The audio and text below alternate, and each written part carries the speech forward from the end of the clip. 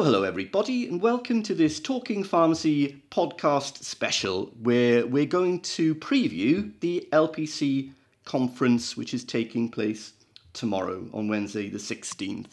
And I'm joined by Rob Darracott, P3 Pharmacy. My name is Richard Thomas, editor of Pharmacy Magazine. So, Rob, we've got a new style LPC conference tomorrow. It's the first time it's been done virtually, of course, because of the COVID restrictions. Kicks off at 10 o'clock. It looks very different. It's going to feel very different.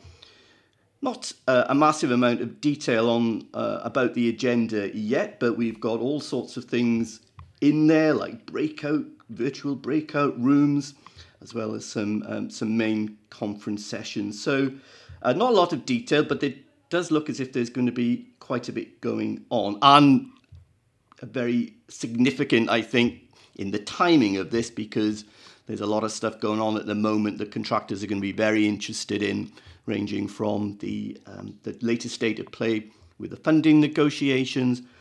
And of course, and they will be spending quite a bit of time talking about this tomorrow on the Wright review. The recommendations Professor Wright made, 33 of them, about representation and reform at LPCs and essentially at PSNC as well. So it'll be very interesting to see where discussions go on that. So we can talk about that in a little bit, Rob. But what do you hope to see out of tomorrow as a kind of sign-in post, really, staging post, really, going forward for PSNC and LPCs? What do you expect to see? Yeah, hi Richard. It feels like quite an important one, doesn't it? Because It we've got some positive things happening with the announcement about flu recently. I suppose it's, in one respect, it's not a surprise, but it's a development of that. Moving into other vaccinations too. I suppose you've also got the Wright review and whether the organisational structures that represent community pharmacy are fit for purpose. I suppose this conference is an important, as you say, important staging post in all of that, and it comes at an interesting time. And what's going to be fascinating to see tomorrow is how much of the output puts a kind of time frame around what's going to happen next. One of the things that I think you've written about, I've written about, and we thought about quite a lot, and we've talked to quite a lot of people about, is the kind of order in which things get taken. And here's an opportunity in a day where you've got, I guess, upwards of nearly 200 people coming together to talk about the future. And I just hope the important things come through, and they don't spend a huge amount of time talking about who's going to be doing what, because it seems to me right now what community pharmacy needs is a very clear direction of travel and purpose, as Professor Wright said. Yeah, so let's talk about that in a little bit more detail, Rob. 33 recommendations, as I mentioned, that Professor Wright came up with. It's a huge programme of reform, and that's assuming that the recommendations get accepted, of course. But it's almost like, where does PSNC, where do LPCs, where do contractors start? And PSNC has released a statement where they've identified some early areas of consensus between its members, where I think they're hoping for quick progress and progress tomorrow. And these recommendations would include things like making the changes to the names to better reflect the roles and remit of representative organisations. So that's the whole Community Pharmacy England, Community Pharmacy Local name changes.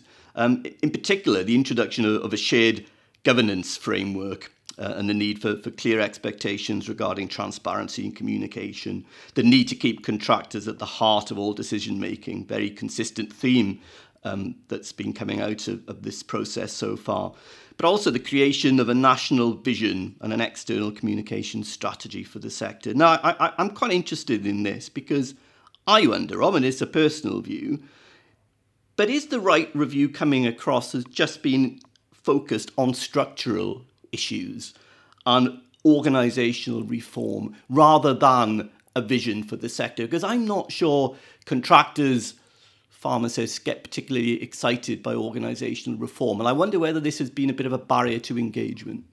I mean, I'm with you. I think we can all have a laugh about how often organisations, and I'm not just talking about pharmacy now, but how often organisations can spend ages deciding on, what the new logo should look like, and they can do all of that work and not miss out the important bit about what are we for and why are we doing this.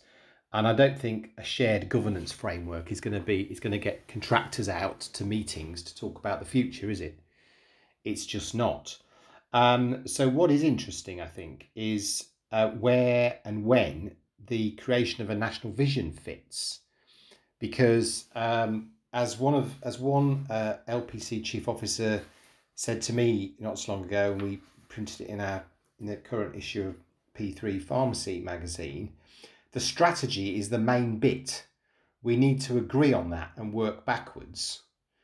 We need a vision for what we're going to do locally, not let's give PSNC a load more cash and denude LPCs. And I think I would suggest that talking about what you as a community pharmacist and what your business is going to be doing in the future, and having a discussion about whether that creates a sustainable business model, might get people out to talk about the future. But talking about a governance framework is less likely to get people to give up an evening or a lunchtime to have a sensible conversation. And I think until you know where you want to be and what you want to be in 5 years' time, say, or what kind of services you're anticipating are there in 5 years' time, or what sort of role you're going to play as part of an integrated care system where health professionals and other care professionals are all joined up together in providing services to patients, does it really matter how the representational structures might need to change? If you do know where you would like to be, then you can identify whether some of the things that you've got supporting you at the moment are the right ones or the wrong ones, and make changes around that. So I mean, I hope that what comes through tomorrow is an enthusiasm to start talking about what the future shape should look like, and maybe less enthusiasm for doing immediately the deciding about who sits where and who does what. Yeah, I agree. I think it's absolutely crucial for engagement there. So yeah, we'll be watching the vision piece very closely, and whether anything comes out of the LPC conference on that. The other thing I think I'm going to be looking out for is there a sign of unity and the sector moving together on this, multiples and independents. And PSNC, I think, have already said that, when you're talking about discussions on change of this level, as with any kind of change process, I suppose, the outcome mustn't increase divisions, within community pharmacy. And this is about bringing the sector together and getting everyone involved, all the views listened to and acted upon, and not being a divisive thing. And the MPA has made a great play of saying that throughout all this, very supportive of what the kind of things Wright is trying to achieve. But the MPA keeps saying that it's very important that the distinctive voice of independence will be listened to. Now, I think cracks are already beginning to appear. Unfortunately, of course, we've had the CCA telling their LPC reps that they must represent the views of CCA member companies rather than contractors or local contractors as a whole. So I think there's a challenge there. It'll be interesting to see whether that's been patched over tomorrow, or whether there are some real divisions that will actually potentially stop this process, or at least restrict its scope and ambition, I suppose. And I guess the key to that, and we'll see tomorrow with the contractor representatives, big and small, they all have to have confidence that these changes are going to benefit the sector as a whole. And that's challenging. PSNC will recognise that hearing views from a large number of contractors will be challenging, especially from independents, actually, just because of the nature of the beast. But tomorrow is all about at least if not starting those conversations, then moving them on, isn't it? And it'll be fascinating to see whether the sector can move forward as one on this. And well, what have pharmacists and contractors been telling you, Rob, on the ground, independents and multiples? Do you see potential here to move forward as one on this, or are these sectional differences going to come up and spoil everything? Well, you see, I think you're more likely to get sectional differences around things like governance and around, voting and things like that.